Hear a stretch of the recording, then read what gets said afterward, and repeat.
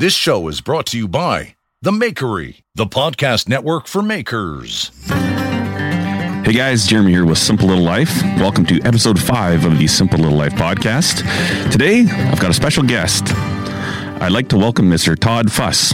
Welcome, Todd. Oh, thank you very much, Jeremy. I'm really happy to be here. You and I have been connected on Instagram for quite a few years, and there's a lot of really fascinating things that I'd like to know about you. And then also for the listeners too, I think you have bought more of my knives than any single person out there.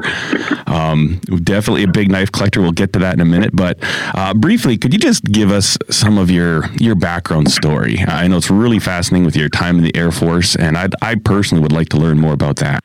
Oh, sure. There wasn't much going on back where I grew up as far as job-wise in the 80s. And so in 1987, I joined the Air Force. Okay, and where did you grow up? Hope Mills, North Carolina. It's right next to Fayetteville, which is where Fort Bragg is. Oh, okay. So I grew up around the Army Special Forces, so I naturally joined the Air Force. Yeah. Joined the Air Force, 87. Went to basic training, went to some intermediate training, and then RAF Mildenhall in the United Kingdom was my first assignment. I was an aircraft mechanic on KC-135 aircraft, 4 different models of the same airplane. And from England, I went to Malmstrom Air Force Base in Montana, right outside of Great Falls. Okay, yep. I was there from 1992 to 96. Okay. I actually sold a knife to another gentleman that had been there. And then I've actually been to the Air Force Base. We used to go to Great Falls to go shopping all the time, just right across the border there. But yeah. I'm not going to say I used to, run up and down that highway to go to Canada to drink. Not going to, never did that. No. It's funny. Okay. And so from Montana, where did you go? We went from Montana to Florida.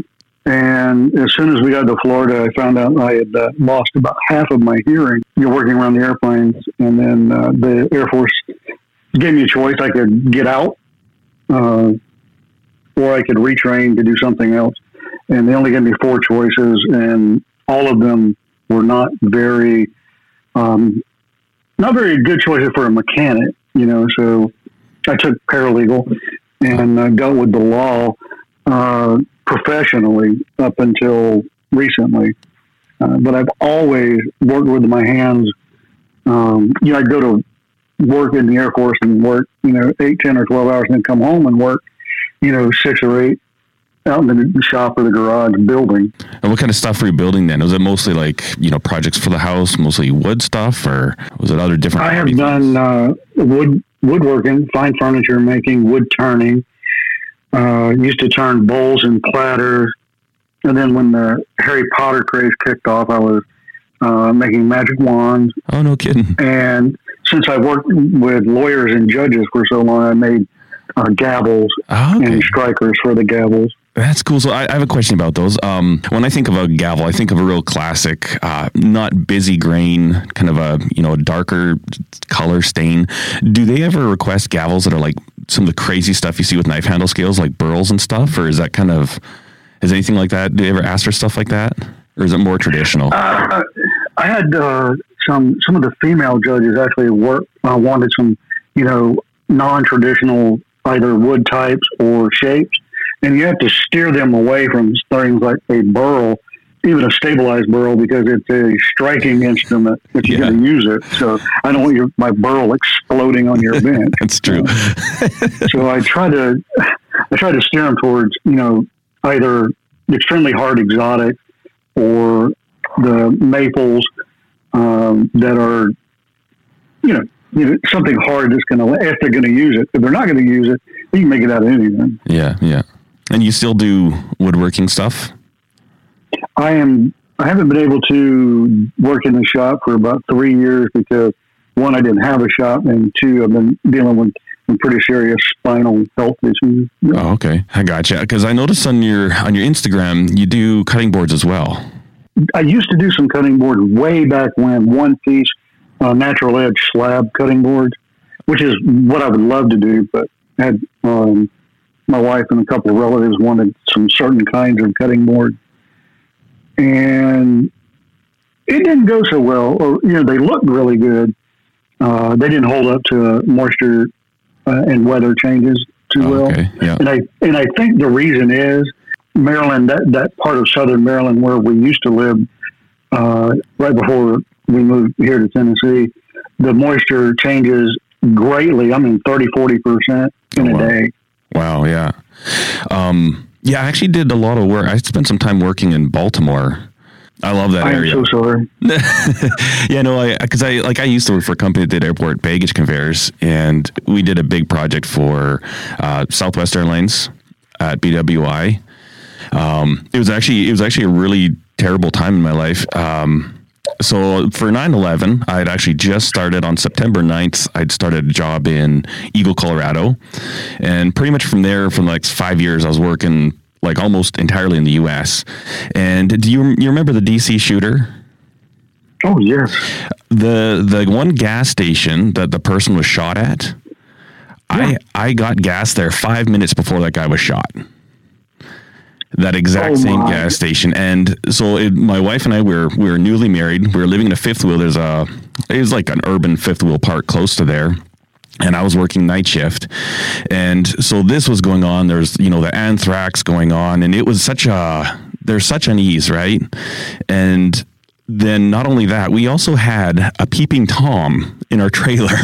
And what happened was, like, we were watching a movie, and this one night I wasn't working, and the trailer was moving. And I was like, what the heck is that? And my wife goes, oh, it happens every night at this time. And, we're like from rural, right? My wife grew up on a farm. The town that we live in at a time was like 8,000 people.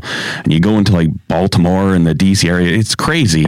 And I was like, well, what the heck is that noise?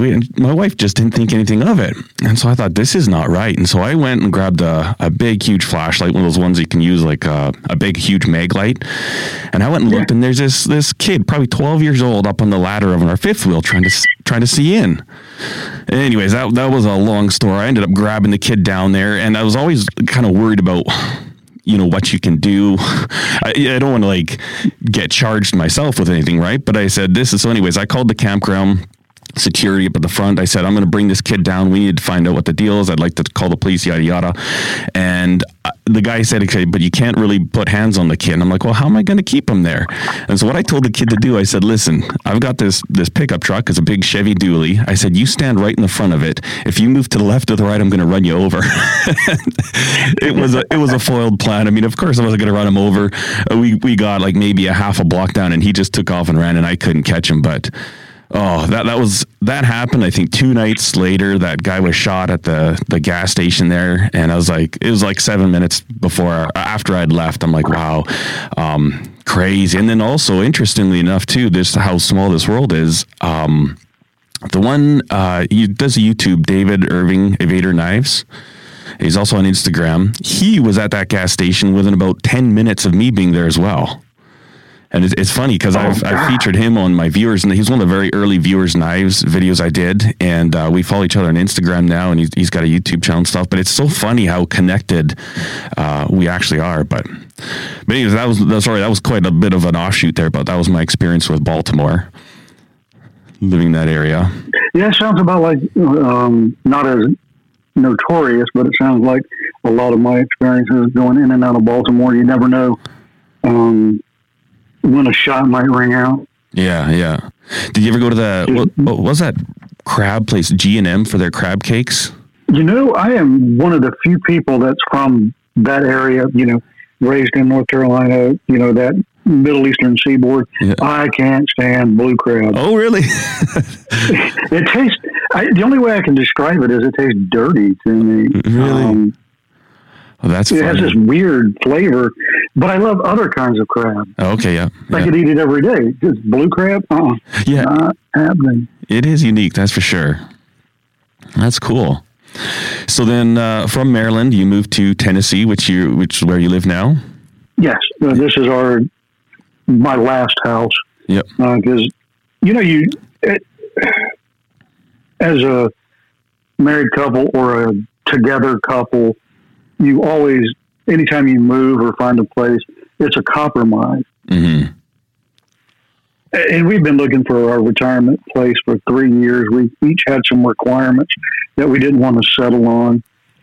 it was Christmas Eve of 2018, and my wife, Danette, was looking for houses for her mom and dad, and she found this place. It has every single one of our requirements, 18 acres, perfect house, a shop that's 30 by 48, 2 levels right now, and it can be 3. Oh, wow. It was just a shell of a building when we moved here, because a gentleman that used to own the property and was building it, he passed away, and his children didn't want to have anything to do with the place. Yeah, yeah. We found that neither one of us had to compromise. Anyway, we got here January 17th, looked at it. That night we put in and, negotiated our offer, and then the next morning we signed an agreement. So. Oh, wow. Yeah, actually, I remember, I think at the time there was a knife that I was making for you, and at the time you actually placed the order, your shipping address would have been Maryland, and then I think you sent me an update saying, hey, I've got a new shipping address, or maybe it was just one of the next knives, but I remember I've shipped to both places, and I remember you shared some pictures with me of your property, and it is incredible. It is such a it's like a piece of paradise, in my opinion. It is, and I actually had to do a cease and desist because there was a company near here that pulled the overhead from the real estate, and they were using it as some backdrop for, come to Tennessee Paradise. Really? Kind of tourism or something. I was like, hey, that's my house. Don't be showing that. Yeah, yeah. You work your whole life. I'm in my 50s and, worked 30 years to 33 years to want your dream home. And we're just blessed enough to find it. Mm-hmm. That's cool. And so is your wife still working? Yeah, she's still working at the Pentagon. She retired from the Air Force after 24 years, about 18, 20 months ago. And then she continued working for the Undersecretary of Defense for Asian Policy. Oh, okay. So, her last 4 months have been kind of exciting. Yeah, I bet. But, they're allowing everyone to telework. So we're here and in Tennessee and loving it. She may have to go back pretty soon. And at that point, we'll make a decision because she doesn't have to work anymore. Oh, okay. Gotcha. That's crazy. Yeah. So I guess, wow. I mean, won't get into that here, but I bet there's some fascinating stuff that she has heard, or probably like information that she has and that you probably know about that would just be kind of interesting, but that's cool.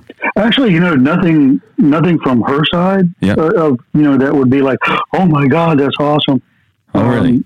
But from a place I used to work at, I've had some insider info from friends that still work there that it would curdle your toes. Really? Yeah, get into it. Yeah. I know we know some people here as well that like we're with the Canadian military, and there's stuff that happens all the time that nobody talks about. Like, well, for one thing, I'm just going to say it here because whatever. But like Russia is constantly invading northern Canada with their jets. Yes, my boys are huge into military, like an aircraft. They can look at any airplane and tell you exactly what it was, which militaries used it, what the different it's incredible. I can't believe, especially my older son, he's got like a photographic memory and he's just obsessed with aircraft and military. And so we go to all the museums and stuff like that, and we get to know a lot of the people, and all these guys are ex-Air Force guys that work at the military museums now, and it's crazy some of the stories they'll tell us, and none of that stuff makes the news. It's really odd. That's a different topic for a different place and time, I think. But yeah. Cool. I'll only say this. Ever since I joined the military back in the late 80s, and immediately being stationed in Europe during the Cold War, being all over the sandbox, as they say, throughout my career, Africa, Eastern Europe, all over the Southwestern Asia, things happen every day that the people standing in line at Starbucks will never know and can't appreciate. But I think if they did, the opinion of, their military folks, their intelligence agencies would change. Yeah. They would think of them as Santa Claus. Yeah, yeah. More than the evil people that they think we are. Yeah. One of my bosses was with the British military, and he was a mechanic for some of the tanks. And just talking to him, after we'd have lunch break every day, and finally after months, he'd start opening up a bit. And just some of the stories he'd say is like, just we're working on oil field equipment, but nobody's shooting at us, right? And he says, the bullets are bouncing around. I couldn't imagine that type of a situation. I see my neighbor outside shooting like groundhogs, gophers with his .22, and I'm always keeping an eye on, like, okay, just got to make sure he's, being safe there. But I couldn't imagine it. So I do want to say I truly appreciate your service, and I thank you for your service. And it is incredible. I remember after 9/11, working at airports all the time, a lot of the different places would be close to where there were different bases, right? And the soldiers, you'd see them lining up, getting ready to be deployed or fly somewhere, maybe for training or something, I don't know. And I remember I was walking into the airport, I was going to work, and I saw this old guy get out of his car. He's in a big Cadillac, and he starts yelling at this young guy in fatigues. And he's talking about how terrible it is and blah, blah, blah. And irregardless, I just said, sir, can I just tell you something? This young man, he didn't decide what he's going to fight. He just said, I'm going to serve my country. The people that we vote for, that's what dictates what happens. I said, you can't fault this young man for doing what he's agreed to do. I said, whether you agree with it or not, he might go to a different battle, fight something else that you really believe. I said, it's not his decision. He's doing what he said he would. The people that you voted for are the ones that are sending him there. So if you have a problem with where he's going or where he's fighting, that's not you to take up with him. That's you to take up with your leaders. And I remember seeing that firsthand, and I just couldn't believe this soldier, and he was just taking it from this old guy. He just got out of his Cadillac. I don't know. It's really disappointing. And I know what you mean, like that sense where you're saying that people would see you differently if they knew what you actually did. I think it's and you join, about 90% of your time is boring, unless like my 10 years as a mechanic were almost never boring. Maybe at 2% of it, because every airplane is different. Just like every car that comes off the assembly line is different. Yet they might have the same kind of parts in every single one, but each one has. I think they have a personality. They brake differently. They fly differently.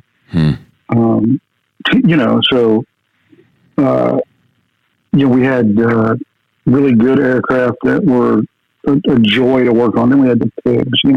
We used to call them Monday and Friday airplanes, are the ones you didn't want. If they were made on a Monday or Friday, the assembly line workers are either hung over or their minds on the bar that weekend. Yeah. It's such a cool thing. Even when I go to the museums now and I look at all these aircrafts, I'm like, there's no way to say it. It's just kick ass, right? I mean, it is pretty cool. Doesn't matter what airplane it is, there's something just so rad about it. I mean, you got the first thing you learn about any kind of turbine engine or jet engine is, people like, when you say it, people like think you're saying something that you're not, because it's suck, squeeze, bang, blow. Mm-hmm. That's the first thing you learn about a turbine or a jet engine, because you have the intake, the compressor, ignition, exhaust. Mm-hmm. So, yeah, and that sounds really just like an internal combustion engine too, right? Yeah, exactly. Yeah, same principles, just different ways of doing those things. Yeah. That's cool. And then, I noticed too, in the States, you guys call them turbines or turbines? Turbine. Okay. I had actually, it's a turbine engine that has turbines in it. Oh, okay. Gotcha. That's really fascinating. So you're retired now. Do you have a pilot's license? Oh, no, gosh. I had thought about it at one time. Yeah. I think the only thing that really piqued my interest as far as flying goes would be an ultralight. Yep. A glider. That would be cool. Or something where more mechanical only. Yeah. I'm with you there. I mean, gliding is just a phenomenal experience. Yeah. I've never done it myself. My boys have done it quite a few times with the Air Cadets. Actually, I think I'm too heavy for the gliders that they have. So even if I got an opportunity, I'm kind of involved with the cadets. I'm the sponsoring committee's chair. And so I have the chance to do all this stuff, except when we go gliding, they're like, would you like to go? And it depends how big the pilot is. You know, if he's a full-size man, then there's just a weight limit that I'm not allowed to fly. So I'm hoping one time I'll get a really skinny person up in the front, and then I can sit in the back and go for a ride. Yeah, weight is a very important consideration with gliders, that's for sure. Mm-hmm. The glider I went on, I was in Europe, and I think it was in France, and you could just pay and take a ride on a professional glider. Actually, it was like on a Wednesday. The guy was bored. Me and a guy I worked with, we went, and my buddy went first. He had like a 20-minute ride. They reset everything.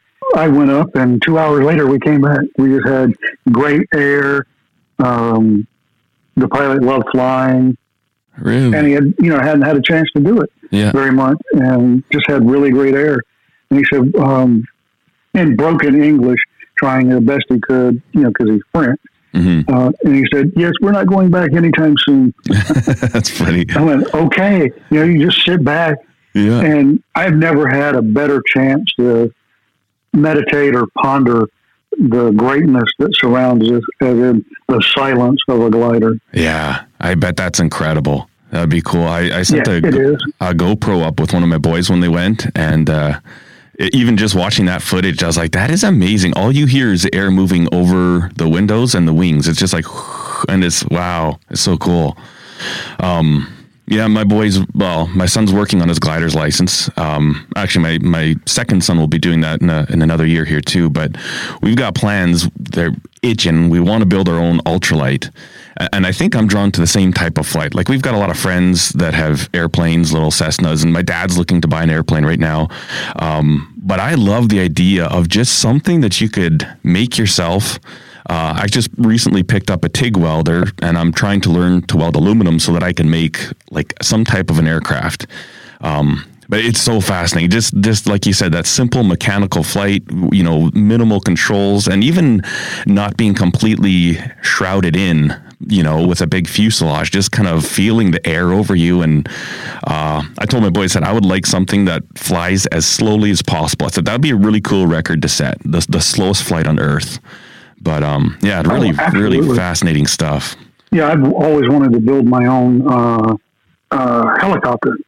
You have those little helicopter kits exactly like you have the ultralight kits. Yeah, and you build it yourself in your garage. Dude, I've seen those, and that the comedian and ventriloquist. Yeah, the famous comedian Jeff Dunham, the ventriloquist. He does that. He builds his own helicopter. Really? Yeah, that's crazy. See, I'm not big on the helicopters because I always think that if an engine dies on an airplane, you can glide it down. But just recently, I've learned that there are tactics where you can kill a helicopter's engine, and so there's a certain technique or something you can do where you can control your descent. Yes. I had no clue about that because I just thought it was a game over. Something's wrong with the turbine of the helicopter. Now we're over. But apparently you can do other stuff.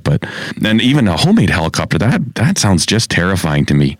It's you buy the kit, you build that kit, then you have it certified, and then it's okay. And then you're taught how to. You have to learn how to fly it and get a regular helicopter pilot's license. Oh, okay. Yeah. What type of engines do they use in those homemade ones? Are they like a turbine, or is it just a regular internal combustion engine? Both. You can get both. Oh, okay. It depends on the size of the kit, how much money you're willing to, that you have to put on it, and your knowledge. Because they're louder, they're more expensive, they're just horrible to operate. But if you're going to build a helicopter, I would use a turbine engine because in the event that you do lose power, those are the ones that are easier to do that weird thing they do with the rotor in order to spin the actual helicopter, so you stand less of a chance of splatting the earth like a bug. Yeah.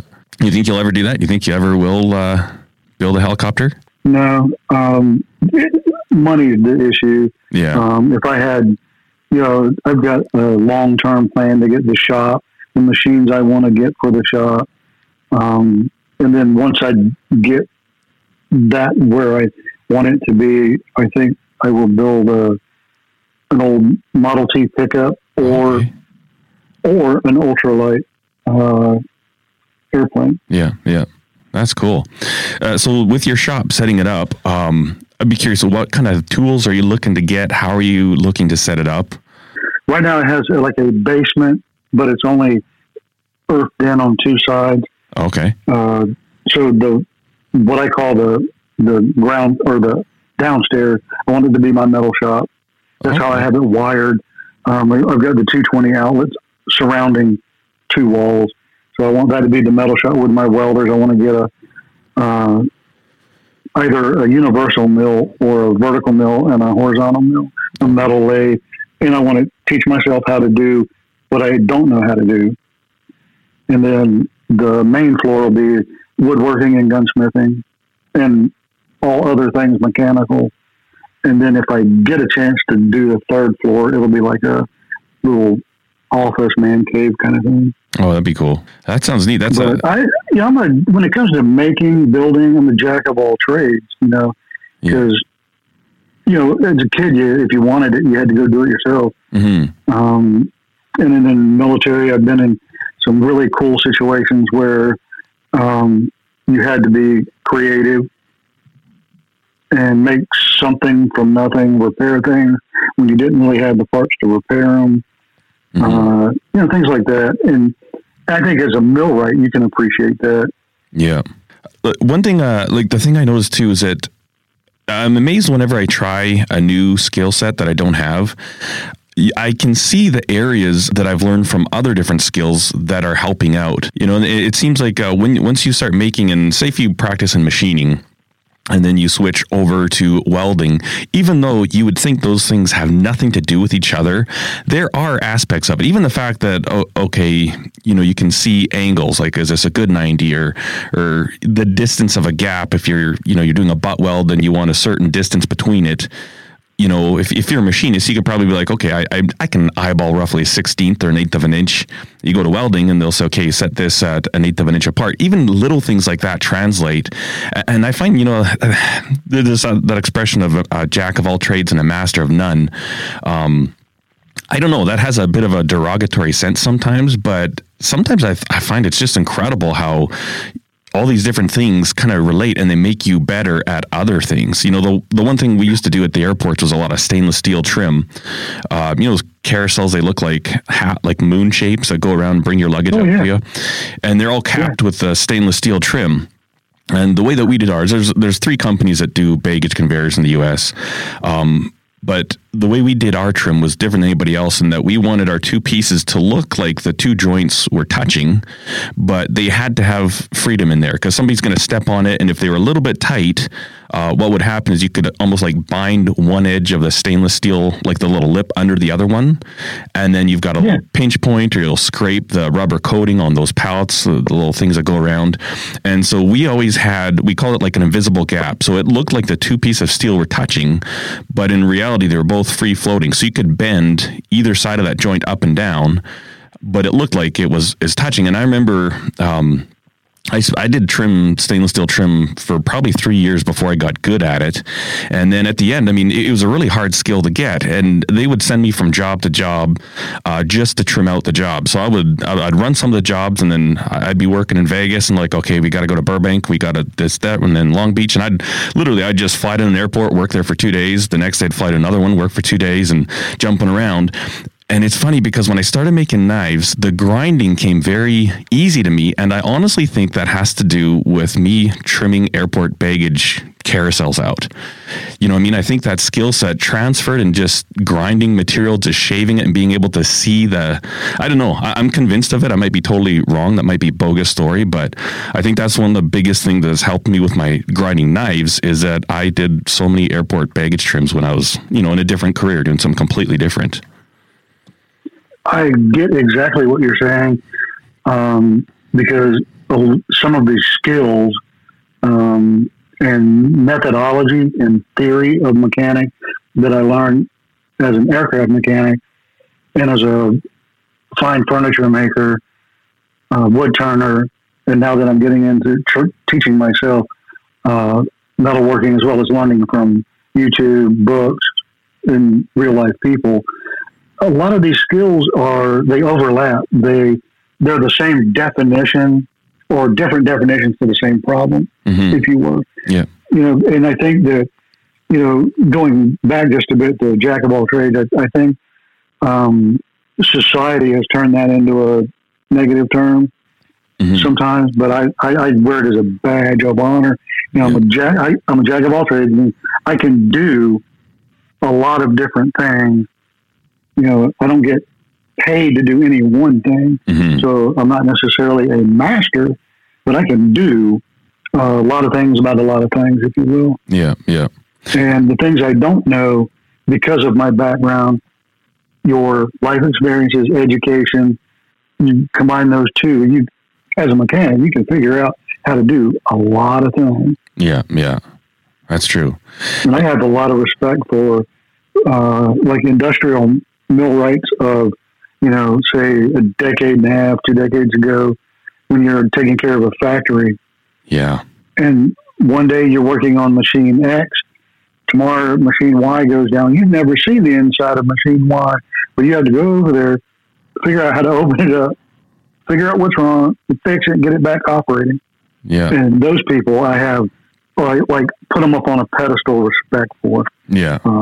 Yeah. It's fascinating because I like how you kind of mentioned that jack of all trades has sort of become negative. I think that's recent. And even like you said, you go back 2 decades and there's even then more of a sense. I used to collect I think Popular Mechanics had an old series of books. They're probably from the 50s or 60s. And even that magazine, you go back into its earlier days, it was full of all different stuff. It was like, okay, here's how to weld with this lead-based solder, and then here's how to make a minnow trap with some glass jars, and then here's how to do, you know what I mean? And it kind of seemed to be celebrated more. And I think now also with the advent of technologies, everything's forced into specializations, it seems. Right? I mean, okay, I'm going to learn to write computer software. Well, you got to pick which one. Or if you're going to develop apps, you got to pick a platform. And I don't really know much about those things, but it seems that with this technology and the way that everything's moving, everything's more specialized. Even with auto dealerships, right? You can't take your car to a mechanic because he hasn't paid for the software license that's up to date to fix your vehicle. So you know what I mean? It's just kind of odd how everything's shifted towards that. And I liked your comment about how the jack of all trades has become more negative recently. And I've never thought about it like that, but I think you're spot on with that. I think it's kind of a recent phenomenon. It's kind of interesting. It is because, jack of all trades or handyman, if you will, if you go back when I was growing up and even before, let's say 80s, 90s and before, a handyman was a good thing. Yeah. It was somebody you knew or somebody you knew at work, at church, at home, friends of a friend, whatever, that was older, had a career, and maybe a mechanical engineer or a contractor or builder, something. Yep. Right now they're retired. Now they just like to tinker around. They still have that itch to work with their hands, and they can fix anything. Mm-hmm. You can call them up and do a drywall repair, build an extra room, fix your computer back then, Yeah. Whatever, fix your blender. I guess that would be a better example than your computer, but fix anything in the house. Yeah. And it was a good thing. Yeah. Now, handyman are just ne'er-do-wells looking to, pick up some Mad Dog 2020 money. Yeah, yeah.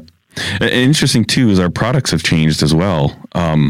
If you get something that's old, like I end up finding this commercial meat slicer, and there's so much information underneath the covers, right? The diagrams, and even now some things like some blenders you buy, they don't even give you the wiring diagram on the inside. And it's like, well, what if I need to replace something or fix something? It's interesting. I always like looking at old appliances and taking covers off, and it's incredible the information they leave the consumer, because they'll think that, he may need to fix this, and he may actually try to fix this. But nowadays, I mean, it's not like that. You know, you buy a brand new car and they put a big piece of plastic over the engine so you can't even see it, you know? Oh, yeah. I don't know how many times I got in trouble and spanked as a kid from 3 up, taking things apart to learn how they work and putting them back together. Yeah. And I think the only reason I got spanked was because I also had a smart mouth. And while they were yelling at me for taking it apart and putting it back together, I said, but it works now, or it works better. Yeah. And I'd sit there with my little grin, and then they'd spank me. Yeah. I was a little smart ass. And then you end up being an aircraft mechanic, right? Exactly. Yeah. You know, my first car when I was a teenager, Toyota Corolla, 80-something Toyota Corolla, had the louvers in the back window, you know, thought I was cool. Mm-hmm. Wouldn't start one day. I never worked on a Corolla. You know, I was probably 16 and a half, 17. I figured it out. Yep. You know, because it didn't have an ECU, didn't have any chips. You figure out that, check the distributor cap, make sure the points are good. Mm-hmm. Turned out to be a crack in the distributor cap. You just go down to auto parts store, buy one, put it on. Yeah, yeah. And I don't know many 16-year-old kids nowadays that could figure that out. No. I'm sure there are. But there are, but it's so few. You know, I mean, I obviously love technology. I like computers. But man, kids are just totally getting away from, with a certain sense, I think there might be a little bit coming back to actual like physical skills and mechanical things. And like my boys have picked up some old pickup trucks and they're real eyesores, but you know, my one son's, they're all little like Datsuns or Nissans, and my one's an 83. And I thought, you know, that's perfect to teach him the fundamentals of the automobile. With the vehicles nowadays, there's not a hope, right? I mean, the best you can do is get your little OBD, whatever scan tool and plug it in and find what the fault code is, you know? Oh my God, that's, you know the recent story about my wife's car blowing up. Yeah. When we're trying to make her final move from Maryland to here during the middle of this COVID issue. Yeah. And we just wound up having to scrap it because is it an engine thing? Is it an ECU thing? And by the way, you can't replace a Kia engine without a bunch of other things being changed too. Really? And to the tune of $6,000. Wow. And how old was that car? Only 7 years. Yeah. Only had 125,000 miles on it. Wow. You can buy replacement engines or you can get a used engine and put in it, you know, from like a rear end wreck car. Yep. But you have to take all of the electronics with almost the whole wiring harness because they're, you know, programmed together. And I'm like, oh God, you're stupid, Kia. But anyway, so we just jumped it. Yeah.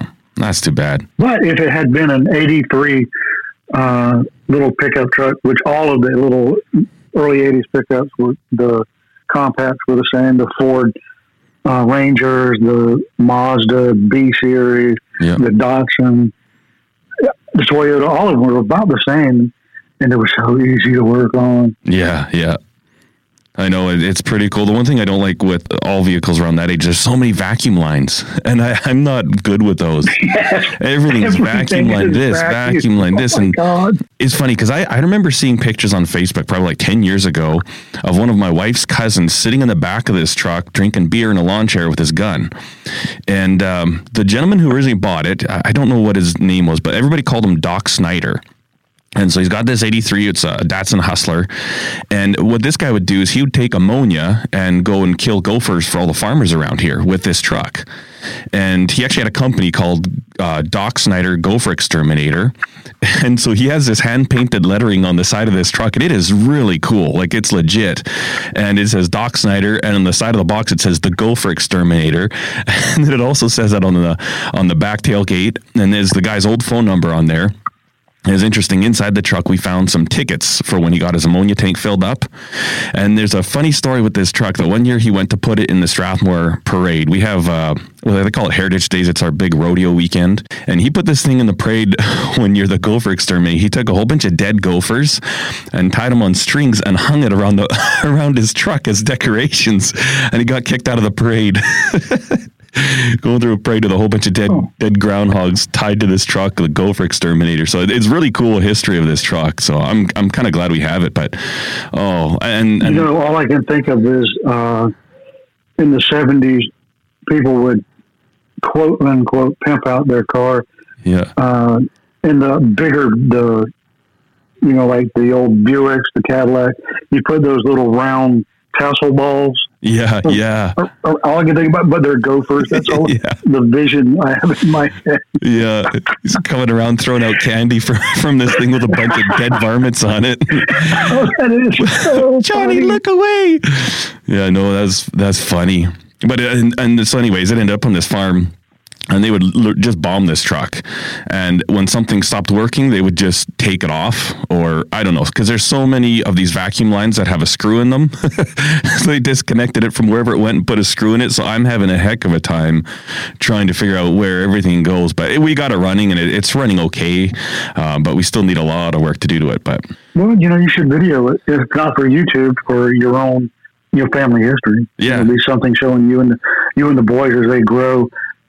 From where they are when they got in the truck to when they're driving down the road. Mm-hmm. Yeah, that's a good idea. Yeah, and my oldest actually this year he'll be old enough to go for his driver's license, so we're hoping to have it on the road ready for then. But we'll see. He also needs to do some practicing. He doesn't like driving for some reason. I told him he's not allowed to get his pilot's license until he has his driver's license. So hopefully that'll motivate him.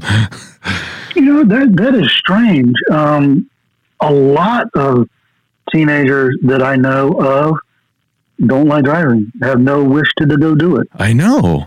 Like if you lived in New York City, yeah, I get it, but you live in the middle of nowhere, you're not going to get anywhere without driving. No. I remember when I was like that age, that's all I wanted. Actually, I was, when I was 15, I was volunteering in Moscow, Russia with an organization, rebuilding orphanages. And I had my 16th birthday there, and I came back. And when I came back, I was obviously old enough that I could go get my driver's license, but I got into a little bit of trouble in Russia, and I kind of got sent home like a week early as a disciplinary measure.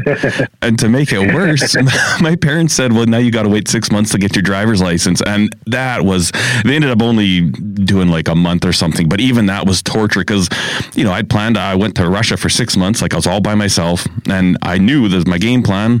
All my buddies were looking forward to me getting back, and I'm going to have my license and we're going to cruise. And oh man, it was terrible. But yeah, my son has no desire to share drive. what happened in Russia. I guess we could. Sure, why not? No, I'm just kidding. No, actually, no. You know what? It's what it is. So we were with a very conservative Christian organization. I mean, I grew up in church and I'm a Christian stuff, but I wasn't trying to be bad, but I wanted to drink beer and smoke cigarettes. And I guess that was one of the advantages of being in Moscow is that nobody cared, right? If you got money, you can do whatever you want. And so, yeah, we'd go out on the weekends and we would go to a restaurant and have like one Budweiser. And I would just be like, whoa, this is crazy stuff. I didn't even know if I liked it. And then same thing, you could just get out of the metro, like off the subway or whatever, and you buy a pack of Camels and you choke on the first one's like, I don't know. Anyways, we had a couple of really goody two-shoes people that were actually spying on us. They're following us around Moscow, and they took pictures of us smoking and drinking and reported it to the guy in charge. So that was how I got sent home early. You got busted by spies in Russia. Yep. Yeah, that's right. Just tell that story. Yeah, no kidding. The one thing we learned, though, is that around Moscow, there's these castles that were built for Catherine the Great. And one of my really good friends there, his name was Daniel, he's from New Zealand, and he's a big rock climber. And so we would go out on the weekends and we'd climb these old castles. They were never finished, right? They'd start building these things, but you weren't allowed to climb them. But we very quickly learned, like we'd start climbing, we'd have ropes and, he had all of his gear and we'd be halfway up there and then the police would come. And they'd tell you you're not allowed to smoke or you're not allowed to climb. And so he'd just reach into our pockets and throw them some cigarettes. And they'd be like, хорошо, keep going, It was funny. You're allowed to do that. And then give them some cigarettes. Oh, and they'd stand there and talk with you and chat with you and they'd pass you stuff. So it was interesting. Amazing what you can get in Russia for a couple of cigarettes. Well, unrelated story. I got busted in England when I was stationed there for rappelling down the White Cliffs of Dover, which apparently is frowned upon. Really? And I got in trouble for spelunking in the wrong place while I was there. But when the two police officers, the British bobbies that came to, I'm using air quotes, sorry, to arrest us for rappelling and then trying to, rope climb back up the White Cliffs of Dover. One was a female officer. It was after my first marriage, after I divorced. So I'm single now, and I'm like, I'm going to try this to see if I can't get out of being arrested by hitting on this female cop. I mean, and it was a chore. I'll put it that way. You had to, really reach down and dig from that intestinal fortitude to hit on this woman. And but I did, and she was like, "Hey, we went out twice, and I didn't get arrested." So, That's funny. That is a good one. And then after the second time, it's just like, okay, I'm free. You're gone. No, I learned, if you're with somebody, you don't want to hurt their feelings. You don't want to say, "Hey, I don't want to go out with you anymore because I don't want to be seen with someone so ugly." Yeah. You don't approach it that way. You do something that you have figured out in your conversations that she doesn't like in a guy. Either, "Hey, I like this kind of music," or "I like to do this," or whatever it is. Yeah. And with her, I just decided I was going to be. I'm Mormon. and I can't do this, I can't do that, and if you're with me, you can't do this either. Oh, that's funny. And so, hey, you can't drink. We can go to the pub and have fun, but you can't drink. Yeah. And I can't drink. And she was like, "Yeah, I can't be with you." And I was like, "Yes." That's funny. Oh, that's a good story. Hey, the things you do to when you're young and trying to have fun, harmless fun, and the establishment is saying, trying to, "No, young man, you can't have this kind of fun." Mm-hmm. It's good. It's good, healthy, clean fun. But we fought fast on our feet, which again comes from, I think, our talent that we have in whatever making we do. Yep, that's true. That's very true. So I have one thing I'd like to ask you about. Do you know how many knives that you have? Because you're quite the knife collector. Oh, I know it's over 100. Wow. Knives. I know that a lot of them are yours. Yeah. Another maker of Black Rock knives. Yep. Ken, he is a great guy. And one thing I can just say for the audience is, if you're a knife collector, if you want to become a knife collector, if you want just one knife to go hunting with, and you pick a good quality maker, you have to have patience if you want a handmade thing. Yeah. I know I'm going to take a left turn here, and I apologize. No problem. Because there's a misunderstanding. The Essential Craftsman talked about this briefly, touched the surface, didn't even scratch it, but forging versus stock removal. Yeah. Right. I have a forged knife, a forged axe, a forged hunter, a couple other forged knives, and then all the rest of my collection, all of them are stock removal. Mm-hmm. And I think the stock removal knives are metallurgically more sound. Yep. They're certainly hold an edge better. I could go on with my edges. They're just better knives. Yeah. And I think almost every way. The one exception to it is a forged knife. I've got two of his. They're exactly the same knife.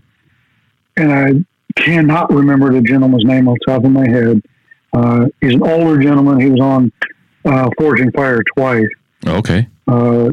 He makes his knives, the knife style I have, it looks almost like a straight razor with a knife handle. Oh, okay. He heats a precision bar of a special steel, heats that to a certain temperature, presses it almost like the old the manufacturing press between two precision dies, comes out with the 90% shape of the knife, and then you cut off the waste and then grind you perfect your bevels, things like that. Mm-hmm. That's the only exception that I will say. That is a good sound quality, quote unquote, forged knife. Yeah. But the ones I have from, I won't mention the gentleman's name, but I have a hand forged knife from a very famous guy. Yep. I would be afraid to hit a tree with it. Really? Yeah. Huh. Yeah. Huh. And no, I take that back. The other really good forged knife I have is your kitchen knife that I have. Yeah, that was the very first forged knife I made. But even that too. That still, to this day, hasn't had to be resharpened. Really? Well, that's good. But you did find a crack in that one. Yes, but here's what I learned about that, and I forgot to tell you. I actually bought like a USB kind of microscope. Oh, okay. It's just a crack in, I guess, what would be surface scale. Oh, okay, yeah. Some of that outer texture. It does not go below that. Oh, okay. Yep, it does not go below that. Oh, okay. At all. So it's a very sound knife. Well, that's good. Yeah, and by all means, like we discussed, I guess for the audience, this was the very first forged kitchen knife I ever did. And then you purchased it, and then you had it for about a week or two, and then you noticed a crack show up. And so my offer still stands that by any means that gives you any issues, send it back. I'll make you a new one or fix it. But yeah, that's interesting. So I'm glad it's holding its edge well. I guess that's one of the important parts. But and it's not like I use it. I've only used it twice. Yeah, that's it's a big knife, and that's the one I use for onions, peppers, all my vegetable chopping. Yeah. And it's used all the time on a hardwood cutting board. Yeah. By the way, people, quit using your kitchen knives on stone countertops. Yeah, no kidding. Hey, please. No kidding. Or the glass. You see them selling these glass cutting boards. I'm like, yeah, maybe that's you're good ruining your knife. Yeah. Well, not ruining the knife, but ruining the edge. Yeah. And it's interesting because like forging is something that I love the look of it. When you see somebody who can do a really nicely forged knife and leave some of that texture in it and then put the grinds in, I think that looks so good. And at the same time, I know that I think if you're good at what you do, if you're good at forging, you can get a really good performing blade. If you're good at stock removal, you can get a good performing blade. Until you have both of those, that's not necessarily the case, right?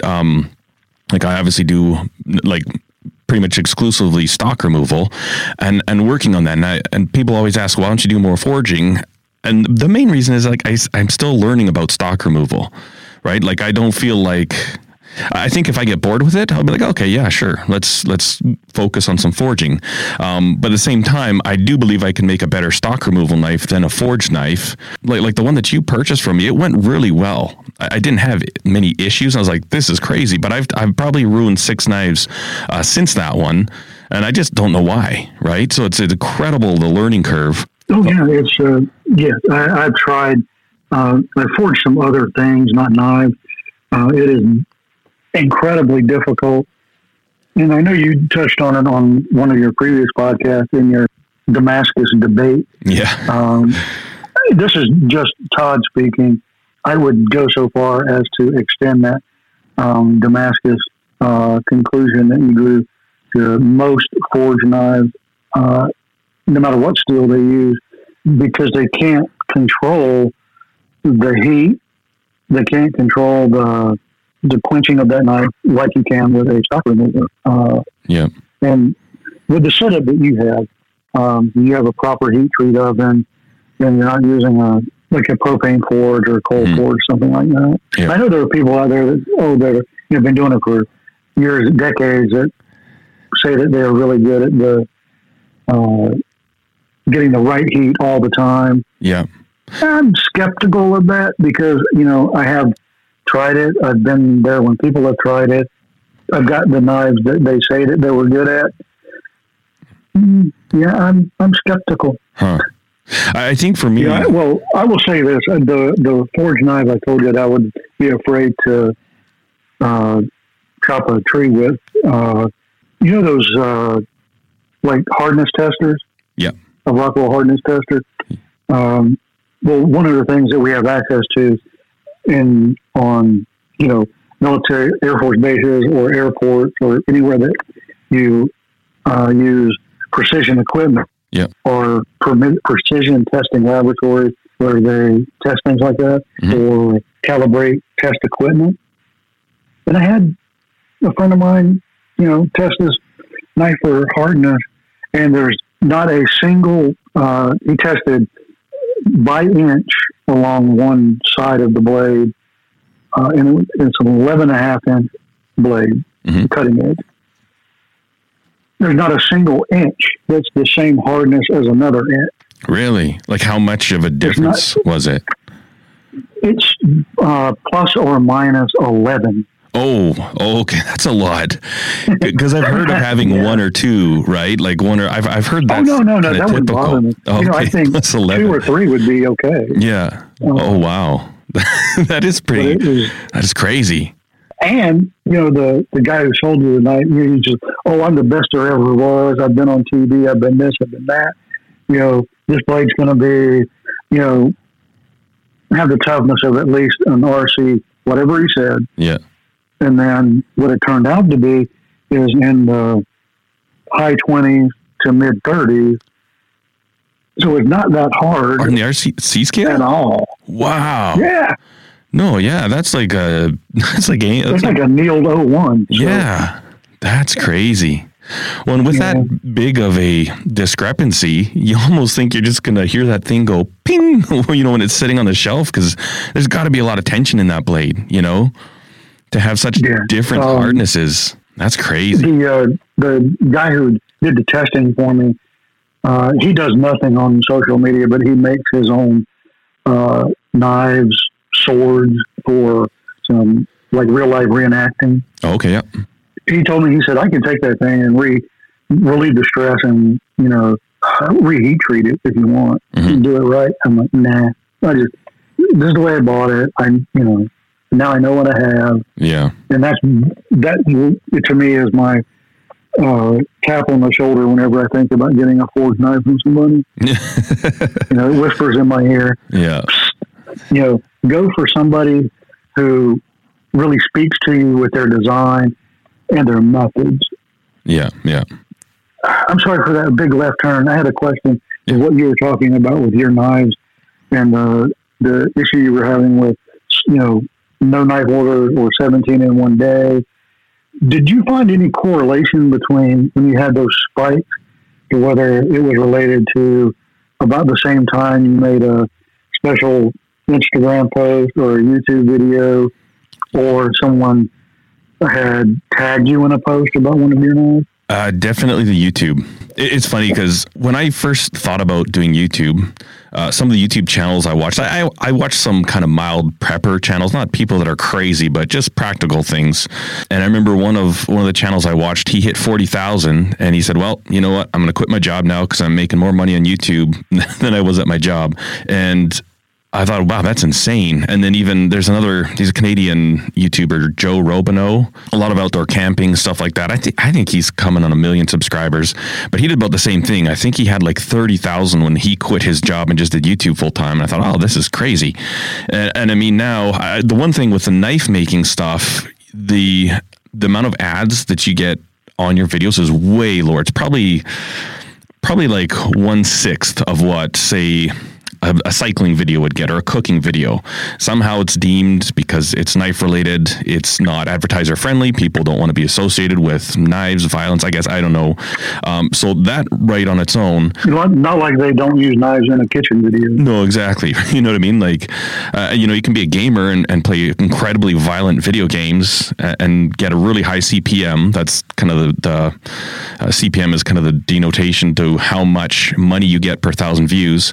And so people always ask, like, oh, must be nice having a big YouTube channel. And it's not a big one. It's a teeny channel in my opinion. But I'm like, the biggest value for me with YouTube is that it's helped me with my knife business. And I don't look at YouTube as an opportunity to be like, hey, you know what? I could really make a lot of money. And I don't. I mean, I haven't done any videos for like 2 months now. But there's the other side of that. Like I think in order to make money on YouTube, you need to like you either need to have so much sponsorship or be so sensational, right? That I just figure I would rather use it as a tool for my knife business. And so for your question there, absolutely. If I make a video about a knife, I will get like 20 emails saying, listen, how much is it? I want to buy that knife right now. And so that definitely helps. And I even look at the visits to my site, and after I put a knife making video, it's probably like 10 times what they normally is just on that one day. So definitely a huge increase. Not so much with Instagram. I think a lot of the Instagram people are looking to you for to see what you're making so they can apply that to their making or to be inspired or something. That's, I don't follow many people on Instagram because I want to buy their products. I'm just fascinated with what they share and what I could learn from the things they share. But YouTube is definitely get a lot of spike when that happens. Yeah, I had kind of assumed that. I know whenever I would get a notification from YouTube that you just posted a knife video, I would immediately just go to homesteadknives.com and see if it was up for sale. Yeah. And just buy it right before I watch the video. That's funny. And I'm not like, oh my God, he's crazy obsessive. No, I believe that your knives are just that good and not just awesome to look at, but to use. And I collect knives. Yeah. Why not collect what I consider to be among the best? Yeah. Well, thank you. A funny story, and I think that to me, it's funny. I got the notification you posted a video, and it was the chopper. And this has been a while back. Yeah. It's a big knife. And I bought it.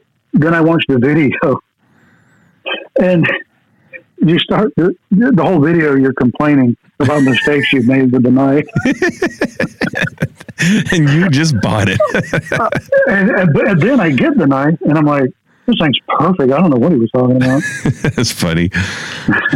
Buyer's remorse before you even. Oh, absolutely not. That's hilarious. Oh, no, and then I'm watching the video, and I can obviously see that you're being overly critical of your own work. But yeah. And I think a good, not just a good person, but I hate the word maker. I hate it. Yeah. But I don't have another word. Another maker. I think you can't be good without being critical of your own work. No, that's true. Absolutely. Otherwise, everything you do is like, oh, wow, I did really good. And it's like, that you need to have a balance because you need to maintain enthusiasm and excitement. Like I kind of talked about that last episode where I was so excited when I made my first knife. I still have it. And I look back at it now, I'm like, oh my word, it's just gaudy. Like the portions are terrible. And, so there's a sense where you got to be self-critical and be like, okay, how can I improve this? But then you also don't want to look at it and be like, oh man, this sucks. I'm not doing it again. It's you got to have that balance to continue to improve and make your work better. And ultimately that's the goal, right? I always say that I'll make the knife to the very best of my ability right now. And hopefully, a knife 5 years from now is going to be better than what I'm making today. And ultimately, that's the goal, is just continually improve. And I hope I never arrive at the point where I say, oh yeah, you know what? This is the best I can ever do. I make the best knives on earth. Because that's when you stop trying, in a sense, right? So, absolutely. It's good to keep that. I can tell just from the knives that I have of yours early on versus the newer one, the most recent one that you made. I can see the evolution of your skill and your confidence. Yeah, that's interesting. There's nothing wrong with that first knife I ever bought. Absolutely nothing wrong. But from that little, clip-on, orange-handled mini knife that I got and that sheep's foot, that first one I bought, all the way up to the most recent sliver. Yep. Oh my gosh, it's like going from a perfectly good, Lexus, and now I'm getting Ferrari. Well, I appreciate that. Thank you. Yeah. And people, if you want a tremendous belt knife that you can wear with a tuxedo, get a sliver. Yeah, no, they're a fun little knife. I like the design. I actually did one that was called a tuxedo sliver for a gentleman in Colorado, but. Yeah, it's a lot of fun. Awesome. Yeah. But I actually bought a new Pew Pew yesterday. Oh, did you? And just to pair with this carbon fiber handle sliver that I got, it's stainless I bought a Walther PPK stainless. Oh, wow. Black handle, stainless steel James Bond gun. Okay. I think the sliver's something James Bond would carry. That's cool. That's pretty cool when you can start, pairing up your knives and your guns. that's when you know you got some nice comfort in your life, right? That is interesting. Yeah. That's cool. So, as it goes toward making on YouTube, and I'll leave Instagram out of it because Instagram itself has become a meme for makers. Instagram weld, Instagram knife, Instagram this. Yeah. It's like it's become a posing meme. But anyway, so just with like YouTube and platforms such as YouTube, because there are a couple of others not as big. My frustration with it is because I do like to create. I have made furniture that's probably a whole lot better than I think it is because I'm overly critical of anything I do. Mm-hmm. I made furniture, fine furniture, outdoor furniture, wood turning. I've made art pieces. Now I'm getting into making with metal. And I think that, I guess what I'm trying to say is YouTube makers are starting to frustrate me because it's like they need to put out a video instead of a good thing, a good end quality product. And there's a huge YouTube maker, a huge person in the community. You look at the videos that this person is making now, and it's thrown together things for sponsorship. Yeah. And it's identified as such in the video, Yeah. Do-Si-Do company is sponsoring this video and I'm making this thing for them. Yeah. But you look at the thing and it's like, that butt joint is a butt joint. It's not going to hold. That weld is, never going to last. Or, that's not the right material for it. Yeah. This is hard for me to, I am finding it hard to describe what I'm trying to say without specifics, and I don't want to do that. Yeah, no, I know exactly what you mean because, I think personally, I like where I'm at with my YouTube in the fact, and I got to say this carefully, is that I don't really care about it. I do, right? And sometimes I look at it like I think I've got like 249,000 subscribers. And I look at some channels that have 30,000 and they're working so hard and they're just putting out content like crazy. And I'm like, I actually need to be very thankful for what I have. But at the same time, it's not something that can provide a living for myself. It's like an incredible amount of work. And I think a lot of people don't realize that. Like you're saying, like YouTube becoming something completely different. I fight that like crazy. I would love to work with certain companies and I've reached out to them and they won't work with me. There's been a couple of them that I work with that I'm really happy about. Like the Black Fox grinder that I have. It's an amazing grinder. I'm going to be doing more videos on that. And that wasn't even a sponsorship, right? I don't get paid anything, but he wanted to send me it. And I'm willing to do that because it's pertinent to my channel. You get these emails from these video game things like World of Tanks, and they reached out and they said, we're going to give you a 6-week contract and we'll give you $250 for every single video you do. And they said I could do up to 4 videos a week. Well, that's good money, right? But if you're going to watch one of my YouTube videos, I would feel terrible to take your time babbling on about a video game that personally I don't play. I've got a kind of grumpy old man attitude towards video games in general. I am not a fan of gaming. I think they distract people from doing stuff for real. Thankfully, my kids have had no real interest in video games, and they build radio-controlled airplanes instead. And my boys are learning how to weld and fix their mountain bikes. So just for that alone, I wouldn't be like, hey, play this video game, because I don't encourage people to play video games. I'd say put that thing away, go outside and build something, do something, or go play a sport. But it's so interesting. Without that, it's almost impossible to make any decent money. And that's probably one of the biggest reasons why I haven't uploaded videos for a while, because I kind of just don't care. It's like I've got a lot of knife orders. I could not make knives and just do YouTube videos, but it's not worth it, right? Like I can't feed my family with what I make on YouTube.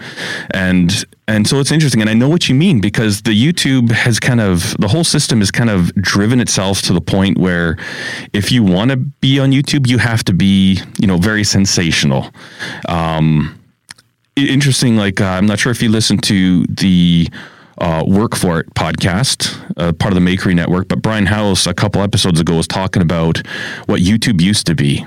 Like just people sharing I haven't their stuff. listened to that, but I don't mind someone getting money from a sponsorship. I don't mind a 10-second intro about NordVPN or World of Tanks. Mm-hmm. If the video behind it is they're making a quality product or providing a quality educational, they're getting info out. Mm-hmm. I don't know any other way of saying it, and I apologize, Jeremy, and I apologize to the audience, but they just throw together a half-ass thing, and they call it making whatever, fill in the blank. Yeah. Oh, boy, yeah. I am so happy that I could be your fifth and worst episode.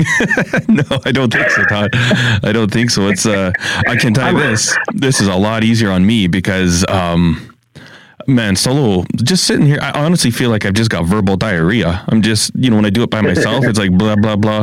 Part of my problem is I don't ever do notes. Like I literally just have a microphone and I hit record. So there's like no paper in front of me. That might help if I could put a few cohesive thoughts down first. But this has been really great chatting with you. I really having a storyboard always helps. Yeah, I should do that. I have had so much fun. I think you have sparked not spark it. I've been wanting to do podcasting or build my YouTube channel, at least put stuff out there that I do for over a decade. I think now you kicked me in the pants.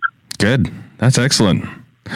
No, and then absolutely we can talk more offline, but I think, absolutely. With the podcasting and stuff like that, and even YouTube, right? There's a need for different things. And even, like there's the niche or the niche, and then there's little sub niches, right? Like, there's makers, and there's some makers that you resonate with and some that you don't. And then even with the group that you resonate with, there's still room for other facets of that, right? Because the more you dive down into something, the more you realize, like, okay, there's only two people doing something here.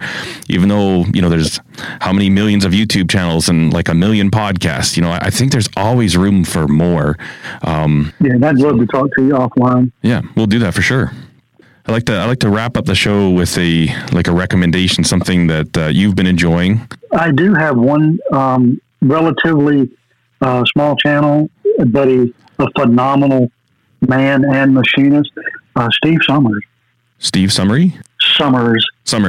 Oh, yes. Summers. Okay. And I encourage everyone to go there and watch Steve, his lovely wife, his son.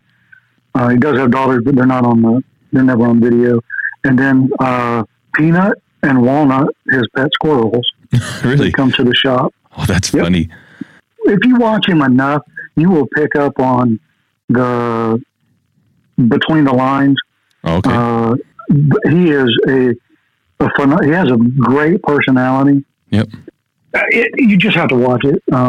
Just phenomenal. He's a machinist right now. He's doing a series about rebuilding one side of his shop that was falling down into the creek. Oh, wow. He's a perfectionist, and he's rebuilt a couple of machines. That's actually how he blew up on YouTube, because he was rebuilding a shaper, and then some of the bigger YouTube machinist makers like A-Bomb 79, Light Shapers found him, and then they recommended him. Oh, okay. He's got about 23,000 right now. Right on. But he's, I believe, in my heart, one of the best enjoyable makers to watch. Right on. Puts out a video mostly every Saturday morning. Okay. Yeah, well, I'll put the link for that in the show notes. Thanks for that recommendation. And then I think for myself this week, I'm going to recommend a channel that I've subscribed to for probably 4 or 5 years. Actually, I think no, not longer than that. Before I started my YouTube channel, I think I found his, and it's 65 Ford, I believe it is.